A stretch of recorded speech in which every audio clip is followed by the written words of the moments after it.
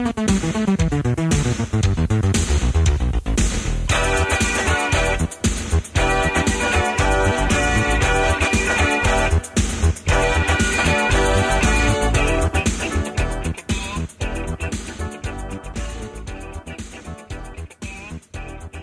is up, pro wrestling fans?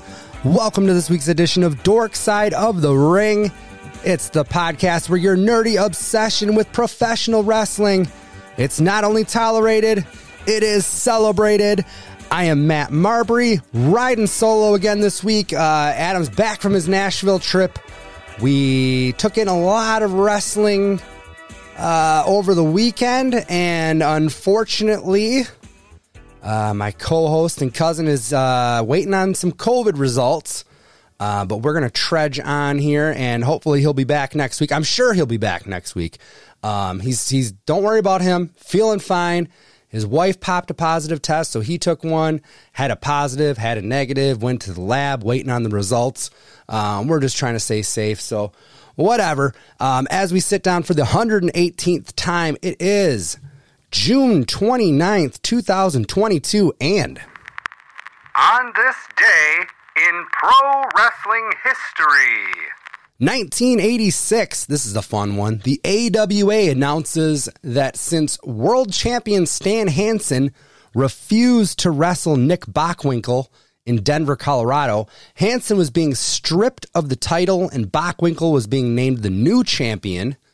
In truth, behind the scenes, Stan Hansen had already been booked to defend the AWA World Heavyweight title on All Japan Pro Wrestling shows in July, and Hansen was very loyal to Giant Baba and All Japan Pro Wrestling. He would not give the belt back. He, quote, defended it on the tour since Baba was advertising it, and then afterwards was so pissed off, ran it over with his truck, and then mailed the bent-up title to Vern Gagne. They had already given a replacement title to Nick Bockwinkel. They then gave this mangled version, I guess, to Nick Bockwinkel, who had it completely restored to its former glory. But I always like to hear about these, behind-the-scenes tiffs, if you will, between pro wrestlers. But I totally get that. I mean, if you're in good with Giant Baba and All Japan Pro Wrestling, you know that he has advertised that the AWA World Championship is going to be defended on this tour. You don't want to drop it. Like, you're loyal to this guy. So that's what happened. 1992. Dr. Tom Pritchard defeats Brian Christopher for the USWA Southern Heavyweight title in Memphis, Tennessee, to win that title. That title was vacated a week earlier when a match between the two ended in a no contest, which I think is weird. Like, if a match ends in a no contest, shouldn't the champion just, retain the title? This began Pritchard's fifth title reign, and then on the same show, Jerry Lawler and Jeff Jarrett defeated the Moondogs to win the USWA tag team titles. So a lot going on there. 1999, the Hardy Boys defeat Farouk and Bradshaw for the WWF World Tag Team title in Fayetteville, North Carolina. I think it's funny reading that because as we go through our Retro Raw review, the Hardy Boys, which we've seen them on Raw, but they've basically just been enhancement talent. We've seen Farouk and Bradshaw again on Raw, but they're in completely different roles. So it's funny to see that a year from now, Bradshaw and Farouk are tag team champions and dropping the titles to the Hardy Boys. So they must come on House of Fire there to win those titles. 2000, Poison Sawada Black creates the DDT Iron Man Heavy Metal Weight Championship and names himself the first champion. If you don't know anything about DDT promotion in Japan, there's a lot of comedy wrestling that goes on there. It's a wacky promotion, if you will, but some big stars have definitely wrestled there. I mean, Kenny Omega, Jim Cornette will still talk about Kenny Omega wrestled a 9-year-old girl or whatever. That happened in DDT. Guys wrestle broomsticks, things like that. But it's kind of funny because this title with that name, the Iron Man Heavy Metal Weight Championship, sounds fucking badass, right? Instead, it's contested kind of like the WWF Hardcore Championship when it went to the 24/7 rule, and it's contested often in battle royals. But what makes the championship unique is that anyone or anything can win the title. And it does not have to be won via pinfall or submission. And this title is still active today. For example, the title has changed hands via rock, paper, scissors, via an auction, in exchange for an autograph, in a magic trick, even in a dream. And title holders include a female newscaster, a model, a monkey, a dog, 2 stuffed dolls, a baseball bat, 3 different ladders, a wrestling poster, a steel chair, 2 inflatable love dolls, a ring truck, a bus, a trash bin, 2 invisible wrestlers, Vince McMahon's star on the Walk of Fame, and the belt itself. That's right. The belt itself was the 1,000th title holder of the belt. I just think that's super funny. I've never watched any of this stuff, but it's really funny. 2008, WWE held their Night of Champions pay-per-view. Some results. Kofi Kingston defeated Chris Jericho to win the WWE Intercontinental Championship. Mark Henry defeated Kane and The Big Show to win the ECW Championship. And both major titles stuck with their respective holders, Edge and Triple H. 2009, this is a weird story. In Mexico City, Alberto Perez Jimenez and his twin brother Alejandro were found dead in a hotel room. The brothers, who wrestled as La Parquita and Espirito II, were only 34 years old, and it turns out they were approached by 2 prostitutes after a show, and then in the hotel they were served alcoholic drinks mixed with eye drops, which I always thought, based on the movie Dumb and Dumber, just made you have to shit your pants violently. But apparently the idea was that the drinks would knock them out, giving the ladies enough time to rob them of their belongings, including their money, their cell phones. But because of their size, 4'9" for Alberto and 4'7" for Alejandro, the drinks proved fatal. They died. Ladies were arrested 3 weeks later, and get this, the ages on these gals, 65 and 44. Like, I get it. I feel like 44 for a prostitute, you got to be on your way out. 65, I cannot fucking believe you're still in the game. But it turns out that they're part of a crime syndicate, which sounds like a wrestling faction, called La Flirtation. Tell me that's not a fucking TNA stable. These gals were sentenced to 47 years. And one of the guys, I think it was Alejandro, had a small stint. Poor choice of words there. A minor stint in the WWF as Mini Mankind, which we've seen, not that long ago on the Retro Raw reviews, maybe within the last year or so. 2011, TNA taped a pilot for a show called All Wheels Wrestling. Never heard of it. It's a motorcycle pro wrestling hybrid that to date was never sold as a series despite negotiations with the Speed Network and Fuel TV. I've never once heard of a show called All Wheels Wrestling. I don't even know what the fuck that would pertain or what they would do on that show. Like, are they going to have motocross guys wrestle? Or maybe that's where AJ Styles started wrestling with the gloves. I don't know. It's just a weird concept. 2014, WWE presented Money in the Bank from the Boston Garden. Some results from that one. The Usos defeated the Wyatt family, which was Bray, or no, not Bray. It was Luke Harper and Eric Rowan. They retained the tag team titles. Seth Rollins defeated RVD, Jack Swagger, Dolph Ziggler, Kofi Kingston, and Dean Ambrose to win the Money in the Bank briefcase. We know he would cash in at WrestleMania 30, 31, in that Brock Lesnar Roman Reigns match. Hell of a moment there.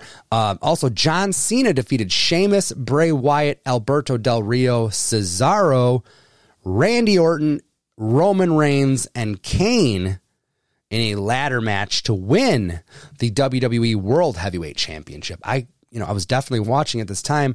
It's kind of strange that you would have a contract.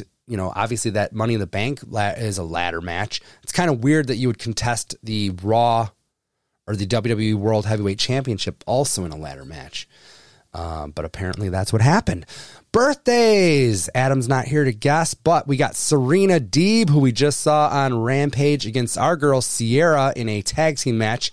Serena Deeb is 36, and I can't believe that. When you think about the stuff that she did with CM Punk and Luke Gallows and the Straight Edge Society and stuff, that was 2010 probably or something like that. So that's 12 years ago. You're telling me she was 24? That's nuts, man. She's going strong in AEW, 36. And Johnny Saint, who is a renowned English professional wrestler, I believe, if I'm not mistaken, I think he is still the general manager of NXT UK. But Johnny Saint is 81 today. Happy birthday. It's now time for the Retro Raw Review. All right, Retro Raw this week. It's the June 29th, 1998 episode from the Gund Arena in Cleveland, Ohio, which holds 20,000 people, if you can believe that. This place was packed to the rafters. It just shows what a good state the wrestling business, or, wrestling business in general, but especially WWF was at this time. I mean, they would kill to pack 20,000 people in a Raw for a Raw show these days. Show takes place on the night after King of the Ring. There's some changes in the air in the WWF. Kane is your new world champion. Ken Shamrock is your new King of the Ring as he defeated The Rock in the tournament finals. And Mankind has also etched his name in the history books after the showing he had against The Undertaker inside Hell in a Cell. That's one of those things where everybody remembers that match, even if it's just those two huge bumps, or even just the one where he gets tossed off that you remember. There's not a wrestling fan that has seen that match, or even a person that has seen that match that can't visually pull that up in their mind, or maybe even hear Jim Ross in your head, by God, he's broken in half. It's just something that sticks with you forever. We also have some debuts. We got the start of a very unique tournament. This is a pretty landmark episode of Monday Night Raw. I'll just say that. Vince McMahon's heading to the ring with Commissioner Slaughter to get things started. He's also with Gerald Briscoe, and Jim Ross says that Pat Patterson is not there. Jim Ross sends his condolences to Pat for the loss he has suffered, and he's referring to Louis. Despite the fact that Pat Patterson came out as being gay on the Legends House, a lot of people saw that. It was one of those things where people in the business knew and were totally okay with. And Pat Patterson was worried that people weren't going to accept him for it. But everybody kind of knew what Pat's deal was, and everybody did accept him for it. And, I'm not going to come out here and say that, everybody out there, if you come out, everybody's going to accept you for it. There's some shitheads out there, and it's not going to work that way. But there are people that will definitely support you and definitely love you for who you are. Love what you love. We talk about that in wrestling, watch what you like. That's a big thing with the We Watch Wrestling boys. Shout out to Maddie McSee. I did not see him this last weekend. I did run into Vince Averill briefly, but like what you like and shut the fuck up is one of their mottos, and that pertains here too. So yeah, rest in peace, Louis. Vince McMahon says we've entered a new era in the WWF.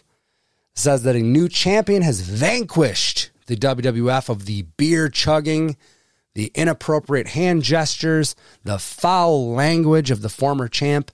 He brings Kane to the ring. Kane, a man that has never tasted alcohol or said a bad word, according to Vince McMahon. Paul Bearer says that the WWF is indeed a place where dreams can come true, that Kane would watch WWF superstars on Saturday mornings, look at his brother and want to be him. Paul says that today in this ring, Kane has surpassed The Undertaker, and that the dead man is actually in Kane's shadow. Vince goes to put the title around Kane's waist. The glass breaks. Stone Cold Steve Austin's heading to the ring. He's definitely got beef with the way the match ended the night before at King of the Ring. So if you didn't see this, it was a first blood match between Kane and Austin. Of course, there was some fuckery. There was the Hell in the Cell, like got lowered and then raised, and it was kind of like half up, half down. But basically, the Undertaker comes out, and I don't know why I said it like the Undertaker. The Undertaker comes out, and it looks like he's trying to waffle Kane with the steel chair. Kane ducks. Austin takes a huge chair shot, starts bleeding. The ref comes to. Kane technically was bleeding first, but the referee, when he came to, saw Austin just wearing a crimson mask and rang the bell, awarded the championship to Kane. So Austin's pissed off because, yeah, he got busted open the night before, but it wasn't Kane that did it. It was The Undertaker. Kane wasn't Austin then demands a rematch here tonight with Kane for that title. And Vince kind of says it's up to Paul Bearer. Paul Bearer then just defers to Kane. But Austin grabs the mic and kind of goats Kane into the match. Vince is beside himself. He does not want, he just got that title belt off of Austin. The last thing he wants is for it to be at risk again 1 day later. But that's going to be your main event on the show. Match number 1, Darren Drozdov versus Steven Regal. And this is the first time we see Steven Regal in the WWF. I looked it up because I wanted to see where this landed as far as, we've heard about Steve Regal having the problem with Goldberg during Goldberg's streak where, Steve maybe stretched him a little bit or worked a little stiff, shot on him a little bit, if you will, and made Goldberg look kind of stupid. Regal maintains that he was told to have a competitive match, but I thought they fired him immediately. And they might have, but it's about 6 months later that he finally shows up here in the WWF. Sable's the one that introduces Regal. She takes a seat at the announce desk. JR is grilling her about the circumstances of her return to the company. Regal gets the win after a second rope suplex, followed by the Regal stretch. Darren Drozdov, he's only a couple weeks in. He's already losing on Raw, so that kind of shows you what they had in store for him. After that, the new King of the Ring, Ken Shamrock, is in the ring for a terrible fucking promo. I know he's probably not reading off a teleprompter. I don't know how he possibly would, but it's like robotic the way he's talking. He gives The Rock his props, says that their business is not over. Owen Hart interrupts, challenges Ken, King versus King. Ken accepts, but then Triple H shows up on the stage. He wants in a triple threat to determine the King of Kings. So you have the 95, the 97, and now the 98 King of the Ring going head to head in a triple threat match. It's going to happen later in the show. My wife, Kendra, she's like, at one point she goes, get that man off the mic. Like, she was just tooling around on her phone while I'm watching this. And even she's like, dude, this guy is a terrible fucking promo. Match number 2, Marvelous Mark Merrill versus Steve Blackman. And this is the first match we see of the Brawl for All, the storied Brawl for All. You can see a lot of this stuff on the Dark Side of the Ring episode that they did on Vice. They did a whole episode on the Brawl for All. What a terrible idea it was. It's basically a hybrid between boxing and wrestling. They have judges. It is scored.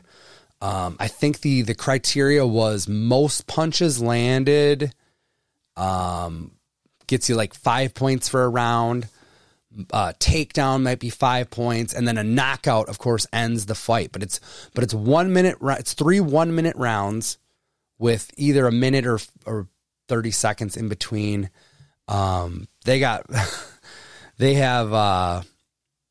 who is it? Danny Hodge out there as the referee, like a notorious tough man. Blackman wins this first match pretty easily on the back of several double leg takedowns. Like he understood that like he could just take Mark Merrow down constantly and just keep racking up the points. And Mark Merrow, Golden Gloves boxer, but that doesn't really help you when a guy's just taking you to the mat constantly and then getting you stood back up and then taking you to the mat again. And it basically, you knew that Blackman had the first 2 rounds won. So Merrow like had to go for a knockout in round 3. And Blackman just kind of played defense. It was not that great. Crowd, they kind of were into it at first, but then they got increasingly dead. And they're probably just a little bit confused. Like there was no hyping up. We didn't know this was going to happen. There was no tease of this or anything like that. So I think they were just a little caught off guard by it. Then we go to Kevin Kelly, who's with Kane. He asks why he accepted the challenge. Kane said that he accepted because he is the better champion than his brother has ever been. We also see like, this weirded me out. We see like a biker looking dude making his way into the arena down the ramp, but they don't say who it is.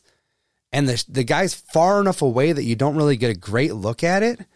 And I thought that it might be American Badass Undertaker, but it wasn't. They never pay it off later in the show, unless there's another guy that debuts later in the show, but I fucking swear it wasn't him. I don't know.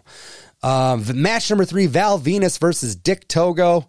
Val Boski wins it with the money shot. Val gets into it with Yamaguchi-san after the match because Val was eyeing up Mrs. Yamaguchi-san. I don't know if that's how you would say that, who was sitting at ringside. Then the War Zone's going to kick off with that King of Kings match. So it's Triple H versus Owen Hart versus Ken Shamrock. And Ken attacks Owen before the match even starts. Hunter just watches the two go at it for a bit. And eventually they all kind of get at it. The match is pretty damn good. And this is a time where we didn't see a lot of triple threat matches. Now I feel like we're just, flooded with them. There was a strange inadvertent bell ring about halfway through. I have no idea what was going on with that. There was interference from China, as well as The Rock, who leveled Hunter with the Intercontinental Championship. That allowed Ken Shamrock to pick up the pin on Triple H. And the Nation and DX continue to battle after the bell. And then Lawler says that The Undertaker is heading out for a confession. So they go to break. Back from the break, Michael Cole's in the ring with the dead man. It's not American Badass Undertaker, so I was definitely wrong about that. He's asked why he came to the ring last night, stuck his nose in the business of that Fatal 4 or that First Blood match. And that's the thing, too. People don't think about this, but King of the Ring 1998, Mankind and Undertaker go through that fucking hellacious Hell in a Cell match. Both of those guys make an appearance in the main event. Like, how the fuck was Mick Foley able to still come down after that match that he had with The Undertaker, get involved in that Kane Austin First Blood match, is beyond me. Like, he must not remember any of that. But Undertaker says that he came down because he was not about to see his little brother set himself on fire, no matter how much they dislike each other. And I get that. Says that he did what he had to do. Vince comes out on the stage, says that Taker did it because he thinks that he can beat Kane. And on the other side of the coin, he doesn't think he can beat Stone Cold Steve Austin. Vince then offers a warning to The Undertaker to keep his nose out of the WWF Championship match tonight, or else there will be repercussions. Match number 5, this is another Brawl for All first round match. We got Mark Canterbury versus Bradshaw. Canterbury is the former Henry Godwinn. And man, unlike the earlier match though, they are throwing fucking hands in this one. It was like both guys, I don't know if they were coached up in the back after that first match. Like, I could totally see somebody being like, that first match wasn't good. Like, we knew early on that Mero would need a knockout to win it. So it was kind of a lackluster finish. I wonder if something wasn't said to these guys, but maybe they're just two big hosses too. But these guys were not really going for the takedowns. They were more willing to just sit there and trade hands. But it does go to the cards. Bradshaw wins it on points. After that, we got the LOD 2000. They're out with no Sonny. Sonny is MIA. They grab the mic. They bring out the man that took them to the mountaintop so many times, Precious Paul Ellering. And Hawk hands the mic to Paul, but as soon as he starts talking, the DOA, they're quick to interrupt. They ride down to the ring on those Titan motorcycles. They hop in the ring, and then Ellering gets to finish his thought. He says that he would like to introduce us to his new team, the Disciples of Apocalypse. Complete setup. The bikers kick the shit out of the LOD, and apparently Paul Ellering is leading the helm there with those with the DOA. Before the main event, Kevin Kelly asks The Undertaker if he plans on heading to the ring or if he's going to heed that warning of Vince McMahon. And he offers up a simple statement. Nobody tells him what to do. So there we are, match number 6. It's the main event. Stone Cold Steve Austin versus Kane for the WWF Championship. And Steve is a house of fire in this one. Like, we've never seen anyone take it to Kane like this. Vader might have gotten a little bit of offense in, but for the first, half of the match, Steve is like kicking the shit out of Kane. Eventually, Kane does get the upper hand. Paul Bearer even hits Austin with his shoe. Undertaker comes to the ring, but he only watches. He's only there to observe. Kane gets dropped with a stunner after a really great sequence where Austin gets wiggles out of the tombstone, bounces off the rope, goes to kick Kane in the gut. Kane blocks that, goes for the choke slam. Austin blocks that, and then finally gets the stunner. It was a good sequence. Austin gets the win and even drops Undertaker with a stunner. So we have a new WWF champion one day after Kane wins it. He drops it. Steve celebrates on the ramp, flips off both the brothers. And then we did get a little bit of extra attitude this week. Undertaker did beat up Kane. Paul Bearer is absolutely beside himself. It was a little something, but honestly, we probably could have gone without it. I don't know. Sign of the Times. I realized I forgot Sign of the Times last week. I hate Canada. I like when Adam's here. I can go back and forth. This was a clever one because there's a lot of Sable, suck it, or what? I don't know. This one said, Sable, you left your toothbrush at my house. So it implies something, but it's not crass. Flair watches Raw, which I liked because this is during the time where Flair's having his fallout with Eric Bischoff. Vince, you silly bastard, which I think could be in the crowd at a Raw this next week, the way Vince McMahon keeps coming out. Ted Turner is a crook, which I think was on the opposite side of the Vince, you silly bastard sign, which I like. And finally, who's Bischoff blowing? Who?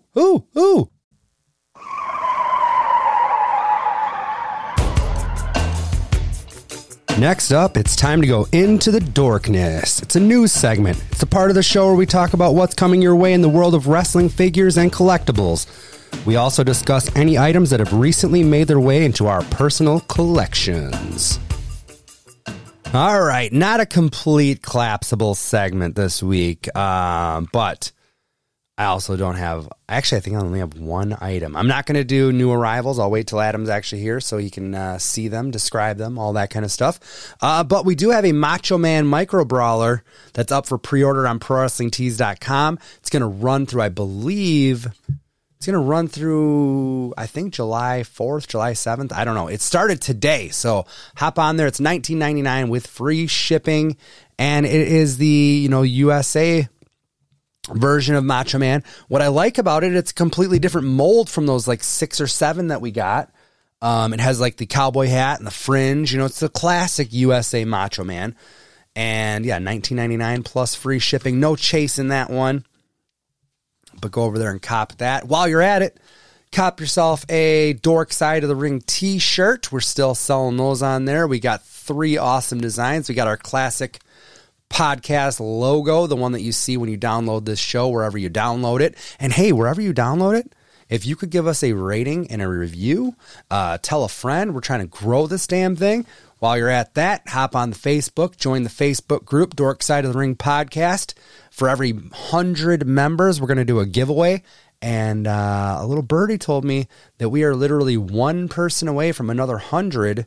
So we could enter everybody in the drawing if we can get some more folks in there. And I would appreciate it. You would have my gratitude.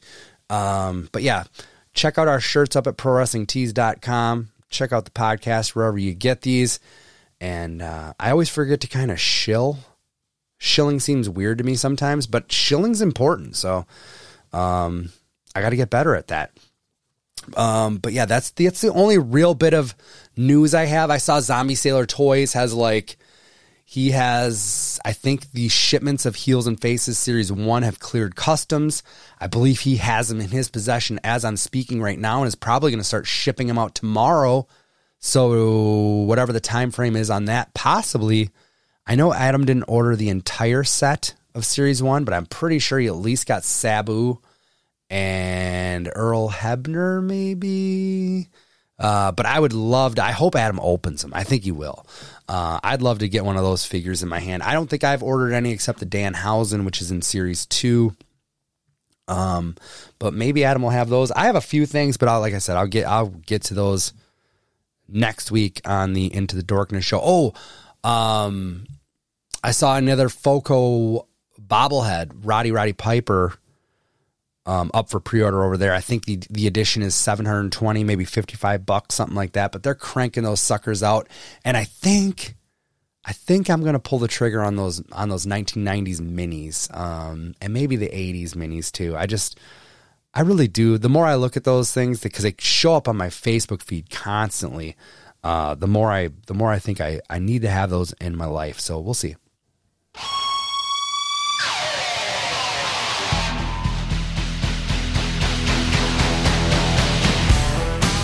The Wrestling Stew is where we can discuss anything that has hit our wrestling radar since last week. Television, podcast, Twitter, all ingredients are welcome in the Wrestling Stew. I've never seen a fellow yet, when you got the thing properly applied, that you couldn't make his eyeballs bloodshot for maybe sometimes 5 or 6 weeks or so with the red. All right, so when I spoke to you guys last week, I kind of laid out the plan. I had a lot of wrestling to catch, and I literally stopped recording last week, and hours later was sitting at AEW Dynamite in Milwaukee.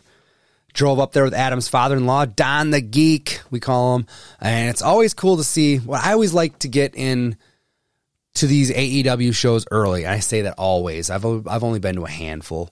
And the pay-per-views, they don't do this. But if you're going to a Dynamite taping, get there early, because they tape some matches for AEW Dark, and you're going to see local talent that if you're a fan of independent wrestling in your area, you're probably going to see some of the people that you cheer for in these smaller venues, and they're going to get a crack on the AEW stage. They usually don't get an entrance or anything like that. They do get introduced.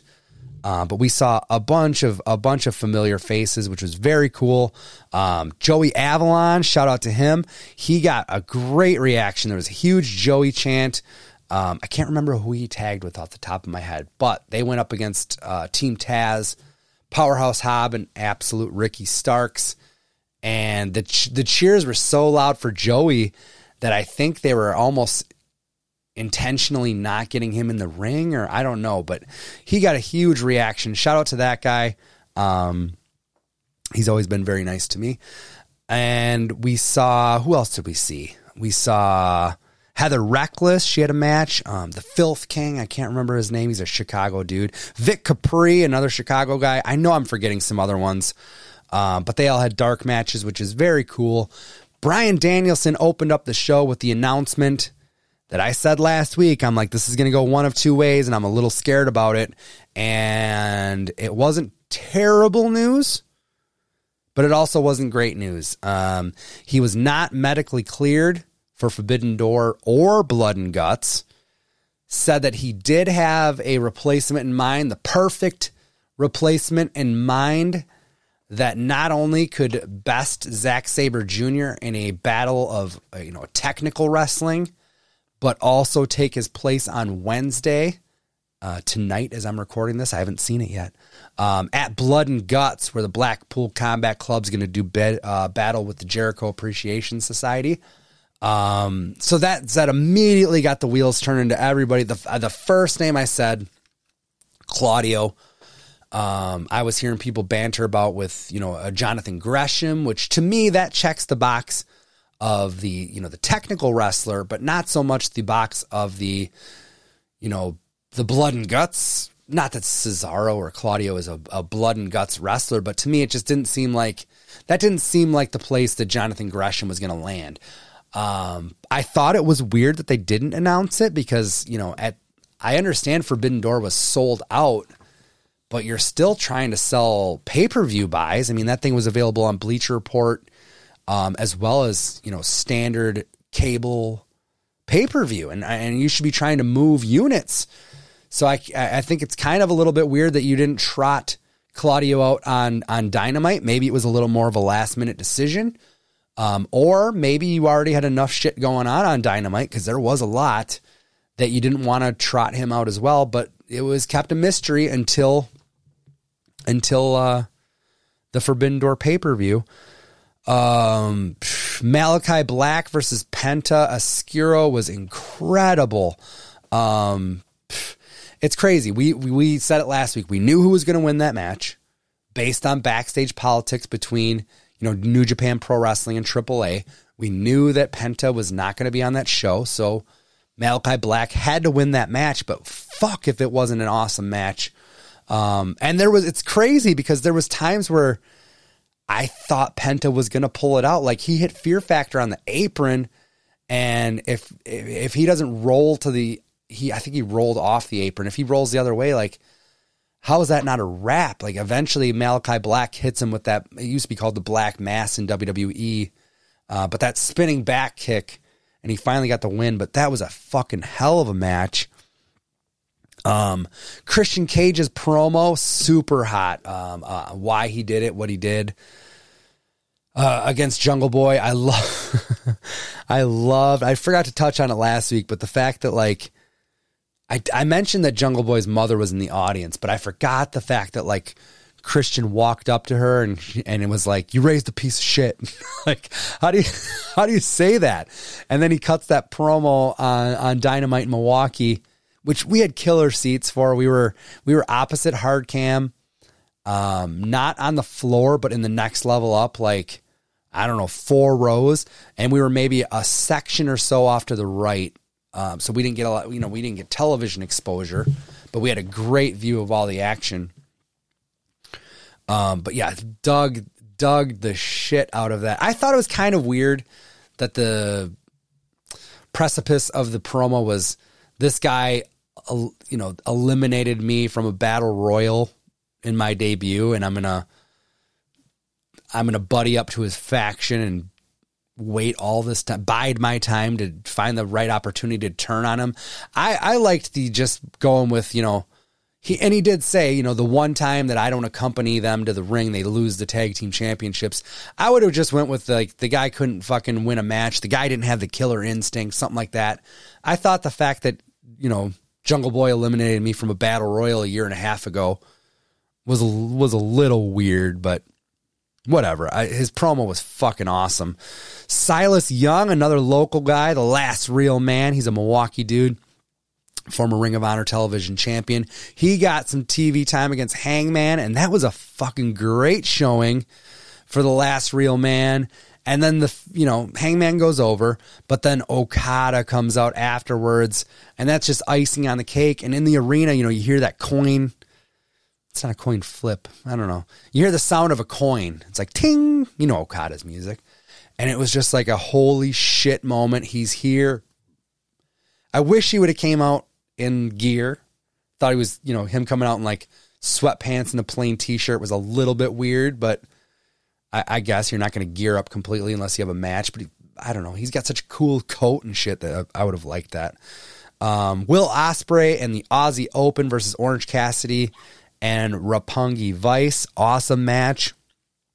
Will Ospreay continues to just win me over.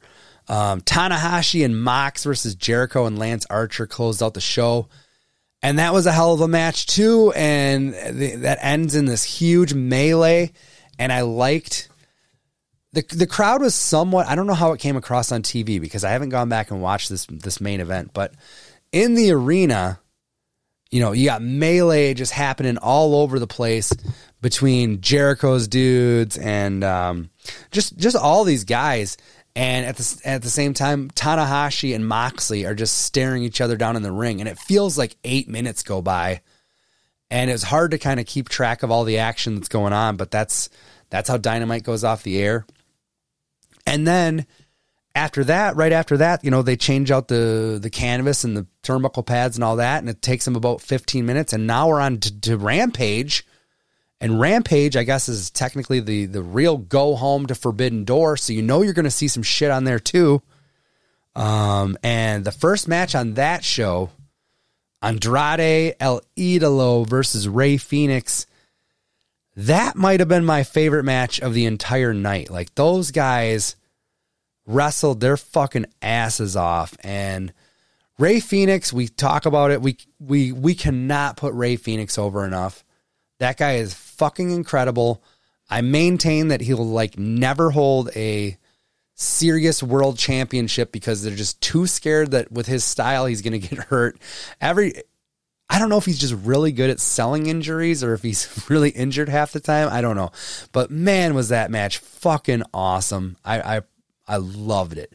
Rush debuted afterwards and gave Andrade El Idolo, who was also a AAA wrestler, so he was not on Forbidden Door, a t-shirt, La Facción Ingobernables, which is, New Japan Pro Wrestling has Los Ingobernables de Japan. Maybe a lot of people know, maybe some people know, I don't know, but Rush and Andrade were both part of that stable. Andrade used to be known as El Sombra in AAA. And I think it's cool that a little splinter of this faction has now made its way into AEW. And I'm excited to see where that goes. Then we got to see some local talent, Laney Luck and our girl Sierra, who I saw so many times this weekend. They fought Serena Deeb and Mercedes Martinez, and I thought they had a pretty fucking good showing. The Sierra chants were pretty good. I'm less familiar with Laney Luck, but I mean, I literally ran into Sierra 3 times this weekend. And she's always very nice. The main event in that one, Jeff Cobb versus Cash Wheeler. That was a very, very fun match. I dug it a lot. It might have crept up to like maybe my second favorite match that I saw that night. I don't know, but the ending of that thing was is an even bigger melee than Dynamite. And I guess, in TV time, you're seeing it days later, but for a crowd, we saw it an hour before, another huge melee. So the crowd was kind of dead for that one, but I love the fact that like Eddie Kingston, we should talk about Eddie Kingston's promo, how he wants to taste Jericho's blood. And this, I told Adam in the car, I was like, oh, did you see that promo where Eddie Kingston's like, I want to taste your bitch blood, Chris, or whatever. And apparently that's not exactly what he said, but I still dug it. But he shows up at the end of the night and Jericho does commentary for Rampage, as you know. You see Eddie and he grabs a fucking pen from the desk and he's like chasing Jericho around trying to stab him with a fucking pen. And I have not watched Rampage to see how that all played out on TV, but in the arena, it was another one of those things where there was just shit going on everywhere. And Eddie and Chris did brawl kind of right down by us at one point, which is pretty fun. But the reason I did not watch Rampage is because Friday night I was busy at ACW Wisconsin. They presented ACW 47. It was a fucking hot one in the Oshkosh Masonic Center, both in the ring and just temperature-wise. Like, it was pretty fucking warm in there. Salem Crane opened the show. He showed off his newly won championship. He won it at Water City Wrestling Con in that 4-way match. His best friend, Adam Grace, who was also in that match, congratulated him, but also kind of asked for a crack at the title, which Salem Crane's like, absolutely. He's a fighting champion. Justin Dredd, though, invoked his rematch clause. So the main event's going to be set. It was a rematch. Justin Dredd, I guess it wasn't a rematch. Justin Dredd lost his title in a 4-way, but he wants his title shot back. He wants his pound of flesh from Salem Crane, the freak show killer, if you will. What else do we see? I'm trying to remember this card. There's a lot of wrestling this weekend. My boy Drake Daniels whooped the shit out of Loverboy, one of the newer talents that come out of the ACW wrestling school. But Commissioner Josh Weimer said that he had another opponent for Drake, that was too easy, and he sends out Cypher. Now, if you guys have seen Cypher, or if you haven't seen Cypher, I'll describe him. It's if you put Kane and Abyss in a paint can and shook it up and poured it out, you'd have Cypher. That's what I'm going to go with. He comes out to House of Pain. It's a good time. I was repping my Drake Daniels t-shirt. I bet I was the only guy in the crowd wearing that Drake Daniels t-shirt. But, usually I'm the guy. I like to play the game. I like to cheer for the good guys. I like to boo the bad guys.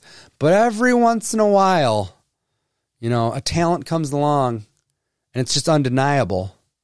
And motherfucking Drake Daniels is that guy. I like to cheer for that dude. And Cypher eventually did get the better of him in that one. But Drake had already had a match. I mean, come on. I'd like to see Drake get pushed into that world title scene over there at ACW. What else did we see? Oh, Sierra cashed in her trophy.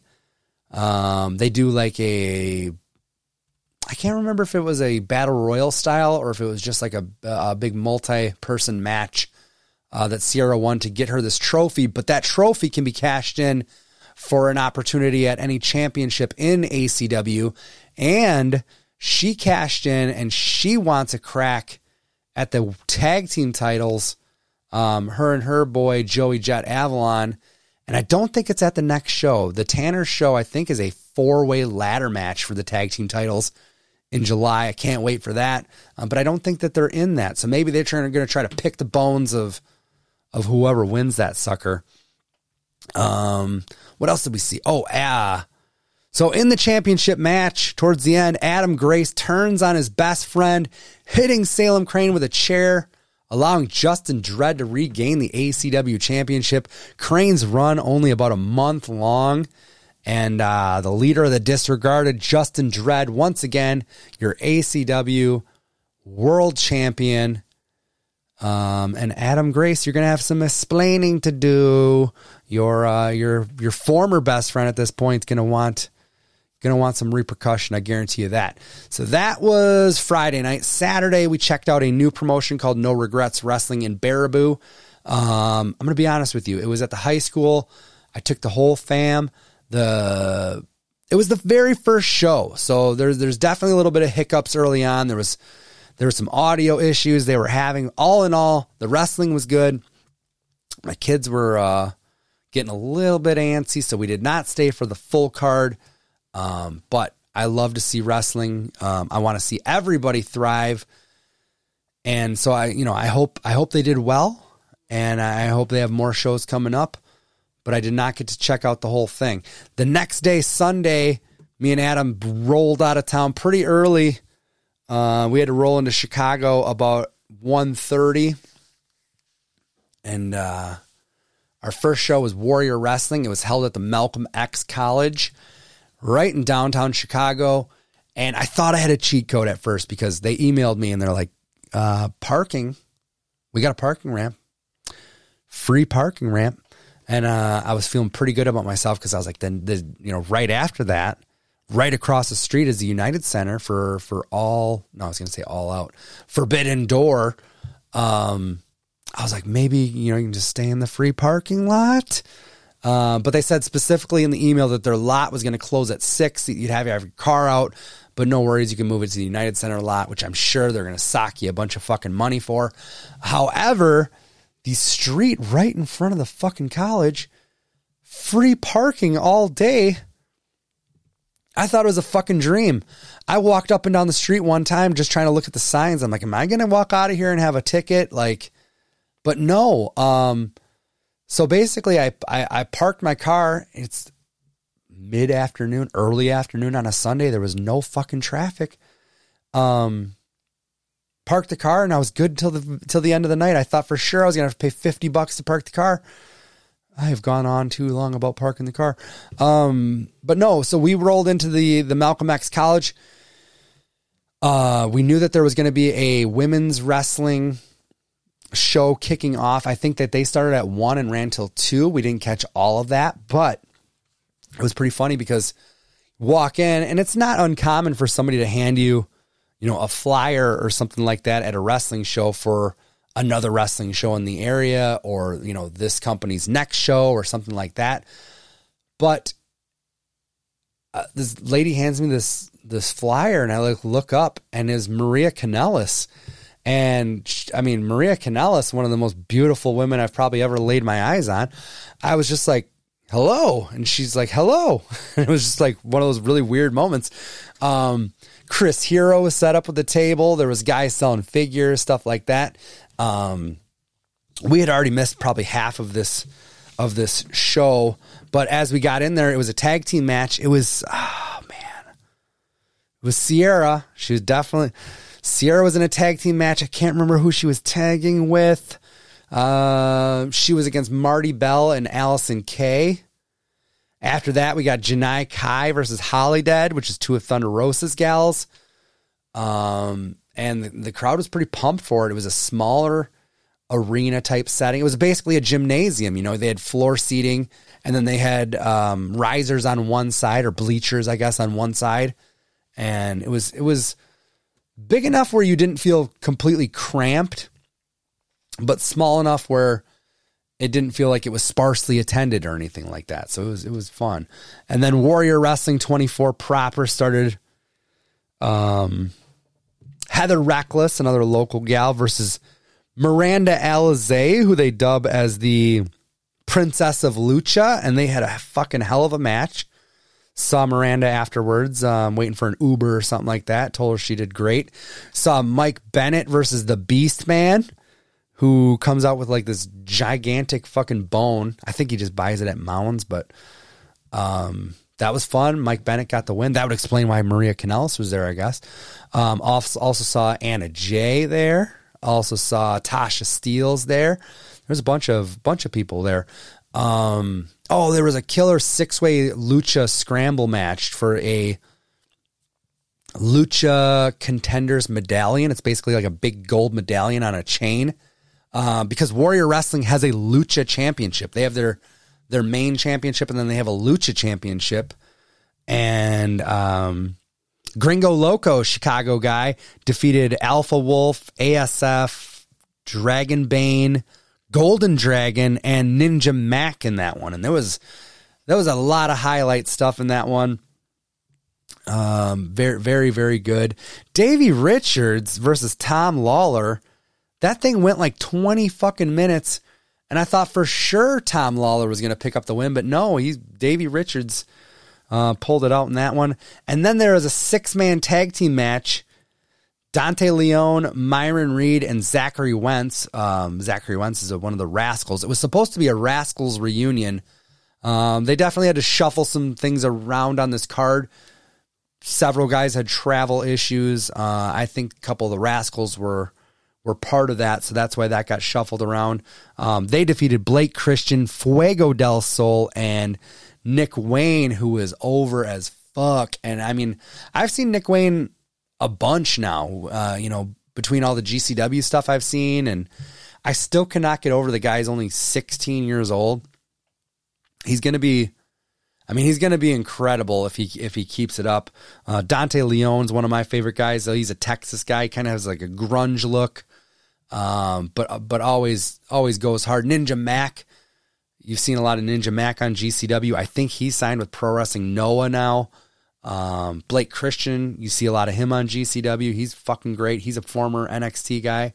And then after that, the Warrior Wrestling title match. It was supposed to be KC Navarro versus Speedball Mike Bailey. Mike Bailey had travel issues too, although I saw Veda Scott there. But KC Navarro defended his championship against Brian Pillman Jr. There was a pretty cool moment before even heading out of the house. I was choosing my t-shirt, if you will, before I left the house, and I showed a couple options to my wife, and one of them is that cool ass liquid blue shirt that you would see Brian Pillman Sr. wear. He wore it under I basically have it because I did a little Brian Pillman Jr. cosplay or whatever you want to call it for Mondo Lucha last year. But I have this liquid blue shirt that just looks like this fucking acid dream come to life on a t-shirt. And And Kendra's like, well, you don't have many opportunities to wear that guy, so maybe you should just wear that guy. So I did, and it was pretty cool because Brian Pillman Jr., as he gets introduced, he's hitting the turnbuckles and stuff, and he's looking down at the crowd. He sees my shirt, he fucking points to me, and gives respect because he knows that was the shirt that his pops wore. Casey Navarro, first time I've ever seen that guy, and he was very, very entertaining. He came out on top in that one. I wasn't anticipating Brian Pillman Jr. to win their championship, especially after I don't even think he's in the company. But I think they had to scramble a little bit after Speedball wasn't able to show up. So that was that. And then right after that was a walk about 100 yards across a parking lot, maybe one street, and huge freaking lines into the United Center. But instead of moving slowly, I don't think they ever stopped. So it really was only about, even though the line was super long, it was only about 10 or 15 minutes in the line. Got inside the United Center for Forbidden Door. I think we were in line for food or something when, because we hadn't eaten all freaking day. They didn't have any real food options or anything at Warrior. I don't think it's a university, so they didn't sell beer. I was pretty sure that was going to be the case. Had a couple beers in the parking lot beforehand. But we went for some burgers or something like that at the United Center. So we missed, I think, the first pre-show match, the first buy-in match. I think it was a tag with QT Marshall and Aaron Solo versus Goto and Yoshihashi. So I missed all of that. Got to my seat and saw Nick Comoroto versus Lance Archer. I will never not be impressed when Lance Archer does that walk the rope moonsault fucking thing. That is bananas to me. Really, the show, I haven't seen any star ratings or anything like that, but every match seemed to deliver. Like, it was just fucking banger after banger. And unlike some of the WWE pay-per-views or, God forbid, Raws that you sit at where it feels like it's just slugging along, you never feel that with an AEW pay-per-view unless it's just you're just dog-ass tired like I was for Double or Nothing. But I never was like, dude, can we fucking hurry up and get to the main event or anything like that. It was just fun from beginning to end. The main show proper kicked off with Chris Jericho, Sammy Guevara, and Minoru Suzuki versus Eddie Kingston, Wheeler Yuta, and Shooter Umino. Umino. I'm saying that wrong. It's Umino. Red Shoes' son. And he was fucking awesome. That guy, he reminds me not only with like his look, but just everything about him reminds me is like the second coming of Tanahashi. Like, and I realize those are gigantic shoes to fill, but like when you look at this dude, he's got something. And yeah, sky's the fucking limit for that dude. Eddie Kingston, we love Eddie Kingston on this show. Minoru Suzuki, how fucking great is it? Just his entrance, he comes down with that song, Kazaninare. It's like, oh, dude, fucking awesome. This Jericho, Guevara, and Suzuki got the win in that one. It's just fucking great. I love when Kingston and Suzuki both got in the ring together and Kingston immediately like takes the straps down and they have like chop battle. Fucking great. What after that? It was the Roppongi Vice versus the United Empire match. Roppongi Vice versus United Empire versus FTR. It was the unification, not the unification. It was a winner take all. The winner's going to walk away with the IWGP tag team titles and the ROH tag team titles. And pretty early in the match, Dax goes to the outside and looks like he's got a shoulder injury. They're running out there right away. They're like looking at his shoulder. I thought they were going to try to pop the fucking thing right in right there. And then they kind of walk him to the side. You couldn't see it on camera, but he like gets down on this carpeted area and he's like banging his feet. Like if this is not, I've read that it's not a legit injury, but if it's not, he sold the shit out of it just for the guys in the audience. He goes to the back, 10 minutes later, comes back all taped up and FTR go ahead and win the titles. It was fucking great. Pac versus Miro versus Malachi versus Clark Connors, who it was supposed to be Tomohiro Ishii. I'm not sure if he popped a positive COVID or if he had travel issues. I think because Hiromu Takahashi was supposed to be on this card later, and I think he had COVID symptoms. I'm not sure. But Clark Connors, who I didn't really have high expectations for, I do remember seeing him now as a young lion, just in the black trunks and stuff. But, he got this is how you get over. You're a baby face, you get tossed around, you get your ass kicked for 10 fucking minutes, and then you fire up.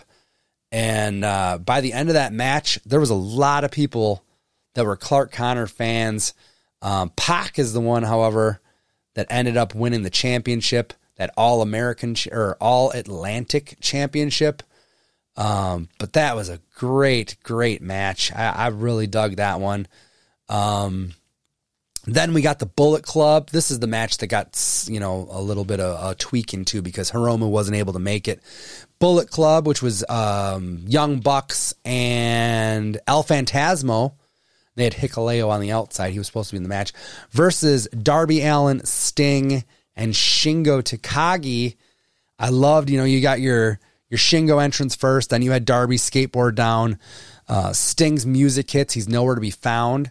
Then they show a spotlight into the rafters, and somebody dressed as Sting was up in the rafters, but then the lights go out again, and then the light goes over to the entrance ramp, and Sting's on top of the entrance ramp and jumps off that motherfucker, and we were underway, and that was a fun match. Tony Storm versus Thunder Rosa. I'll tell you what, I thought after Thunder hit that Fire Thunder driver and didn't pick up the win, that she was going to lose her title. Thank Christ she didn't. And that was a really good match for what I saw. Unfortunately, not to be a dickhead, didn't even plan it this way. Me and Adam did have to use the old latrine during that one, but we came back, saw most of the end. I thought it was fucking great.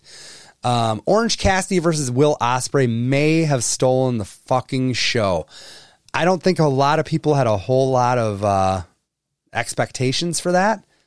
But fuck, that was a great match. Like, go back and watch that.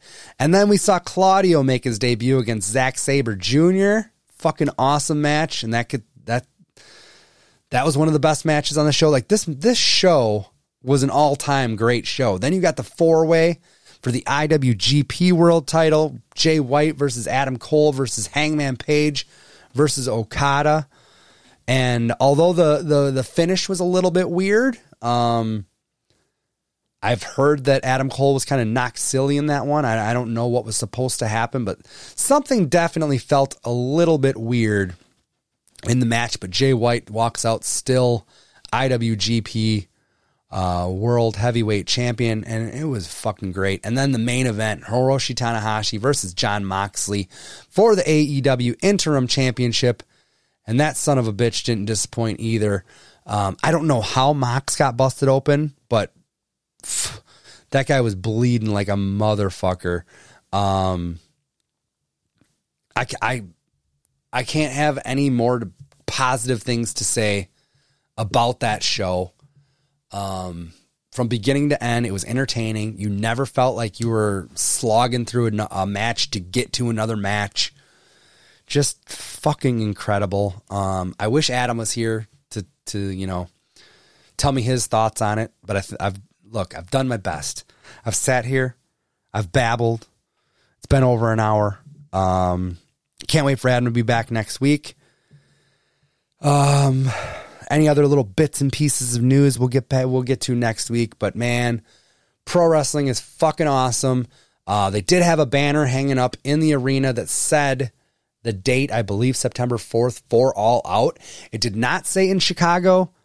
I think it is going to be in Chicago. I think that they weren't going to promote another arena inside the United Center. I think it's going to be right where it has been at the Now Arena, which is aces in my book, because that is literally an hour and 10-minute drive for me and Adam. Shout out to Vince Averill from the We Watch Wrestling podcast. We met up with him briefly at Warrior Wrestling. We were trying to link up after the show, but we had to scoot back to town. I had to get the kids to summer school in the morning. Adam had to work in the morning. And all in all, I mean, we were in our own beds at 12:45 after a pay-per-view that got done with at about 11. So those guys, We Watch Wrestling podcast, check them out. They drop a show every Wednesday. They have a live show coming to the Beat Kitchen all out weekend the Saturday beforehand. Get tickets for that. And until then, until next time, until Adam returns, until I got my partner back, we will see you next week.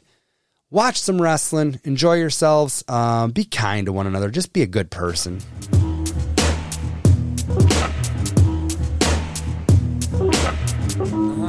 Give it here. Bigger than Jesus and bigger than wrestling. Bigger than the Beatles and bigger than breast implants. Bigger than Jesus and bigger than wrestling. Bigger than the Beatles and bigger than breast implants.